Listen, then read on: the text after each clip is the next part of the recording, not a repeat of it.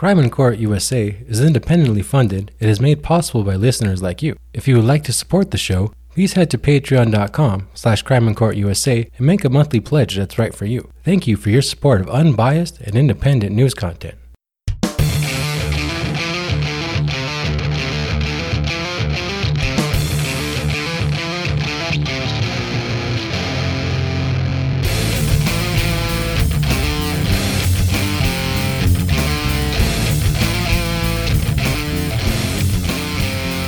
Yo, what's up everyone? Welcome to Crime in Court USA. I'm your host, Nuno Carrillo. Today is August 12th, 2021. Hope you guys are having a fantastic Thursday. Me? I'm doing okay. I have a leak in my roof. It rained like crazy over here and my roof started leaking. But that's about it. Other than that, I am doing just fine. I have my health, so what else can I complain about? You know what I'm saying? But anyways, hope you guys are leak free.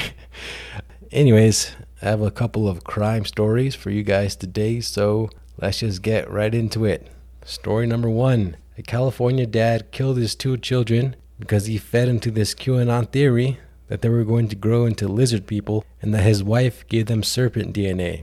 So I'm just going to give you guys a warning. This one is a little rough. So, according to a criminal complaint filed in federal court, on August 7th, 40-year-old Matthew Taylor Coleman took his 2-year-old son and 10-month-old daughter from their home where he and his wife and the kids lived together in Santa Barbara, California, and took them to Rosarito, which is in Baja California, Mexico, which is just south of San Diego, so just south of the border.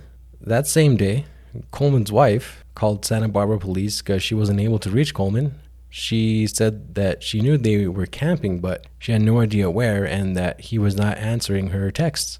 She said they weren't fighting and that she had no idea or she had no reason to believe that she would harm the children, but she was still pretty worried. So the following day, a Santa Barbara police officer used the Find My Phone to locate Coleman and found the phone at a shopping center in Rosarito. So that got the FBI involved. So Santa Barbara police contacted the FBI and Coleman was detained when he was crossing the border back into San Diego, but his kids weren't with him. So the FBI called Mexican authorities to report 2 missing children, and then the Mexican authorities got back with the FBI and said they found the bodies of the 2 missing kids that morning. This is on Monday, August 9th, by the way, if I didn't say that. So Coleman was, of course, detained, and then he confessed to killing his kids in an interview with the FBI. He said they believed they were going to grow into monsters, so that he had to kill them.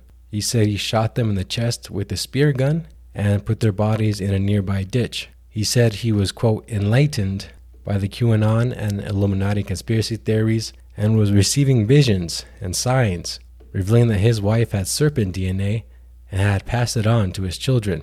He added that he was also, quote, saving the world from monsters, end quote. And again, this is all from the criminal complaint. Coleman identified the photos of his children and he initialed them as well, the complaint says. The murder weapon was also recovered and Coleman is now in a Santa Barbara jail. Very tragic. My heart goes out to the victims' families there.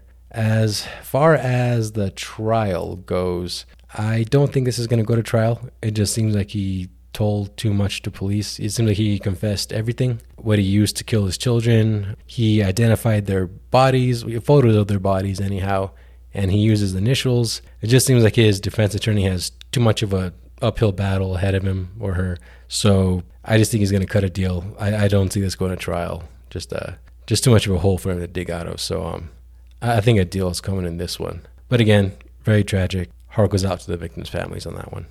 Moving on to the next story. 2 basketball coaches in Georgia have been indicted for murder after a 16-year-old collapsed and died while practicing in 97-degree heat just about 2 years ago. So head coach La Rosa Maria Walker Esquer and assistant coach Dwight Broom Palmer are charged with murder, cruelty to children, involuntary manslaughter, and reckless conduct. A lot of this I got from Law and Crime. Shout out to them. So 16-year-old Imani Bell died on August 13th, 2019. So yeah, just about a year ago, while practicing with the Elite Scholars girls basketball team in Clayton County, Georgia. She was running up stadium steps while performing conditioning drills.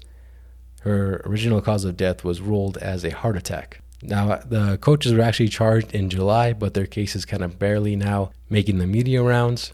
There was also a lawsuit filed against the coaches, the athletic director, and other school officials. It accuses them of ignoring Imani's signs of struggle and instead pushing her past her body's limits. So, another tragic story there.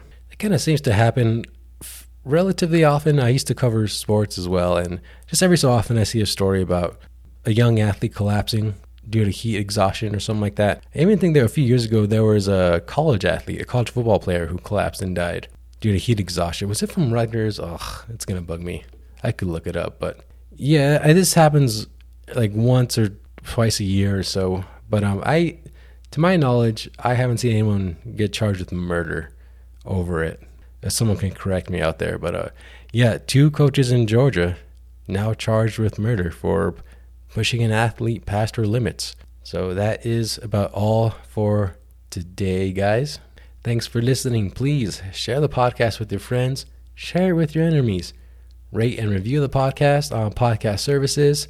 Check out our Patreon page, patreon.com/Crime in Court USA. Check out the Facebook page, Crime in Court USA. Hit me up on Twitter @Mundo Carrillo. I'll check in with you guys next time. My name is Mundo, and I'm out. Peace.